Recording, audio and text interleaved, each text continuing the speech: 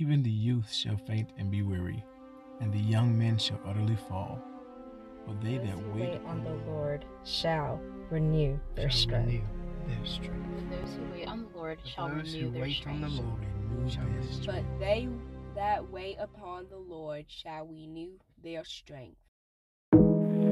In Matthew chapter 3, verses 21 through 26, Jesus teaches us about the importance of staying focused on our own path and not comparing ourselves to others.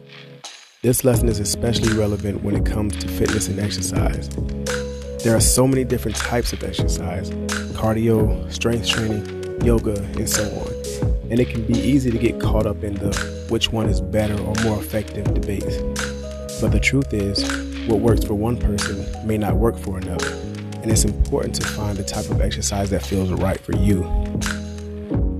When we focus too much on what others are doing or what the media tells us is the best type of exercise, we can end up feeling discouraged or even give up altogether. But just like in Matthew, we need to understand what's more important. Whether we prefer running or weightlifting or dancing, God sent His Son, Jesus Christ, to save all people. So let us embrace the diversity of exercise and all the different ways we can stay active. Let's remember that it's not about which type of exercise is better, but rather about finding what works for us as individuals, and that ultimately, Jesus just wants us to be a good steward over the temples that He blessed us with, whatever that looks like.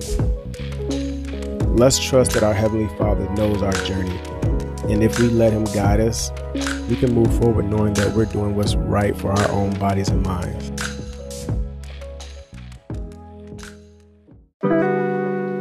Dear God, we come to you today with humble hearts, seeking your guidance on our fitness journeys. We know that our bodies are your temples, and we want to honor them by taking care of them. However, we also know that it can be easy to compare ourselves to others and feel discouraged when we don't see the same results. We ask that you help us find the style of exercise that works best for our own individual journeys. Whether it's running, weightlifting, yoga, or something else entirely, we trust that you will guide us towards what is best for our bodies and our souls. Help us to listen to our own need and not be swayed by the opinions of others. We pray that you will give us the strength and motivation to stick to our own fitness routines, even when it feels difficult or overwhelming. May we remember that each step we take towards a healthier lifestyle is a step towards glorifying you. Finally, we ask that you help us to love and appreciate our bodies for what they are, rather than comparing them to others. May we celebrate our unique strengths and abilities, and use them to uplift others on their own fitness journeys.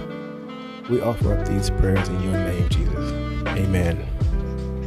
Thanks for joining us for this episode of Renewed Strength. We hope you leave feeling uplifted and inspired to continue pursuing your fitness goals with God by your side. If you enjoyed this episode, make sure you tag us on Facebook and let us know what you enjoyed about it. Our team may just repost it to help bring more people into our community. Also, every rating and review helps this devotional reach more people. So make sure you leave us a rating and review on Spotify or wherever you're listening to this podcast. Until next time, stay strong in the Lord.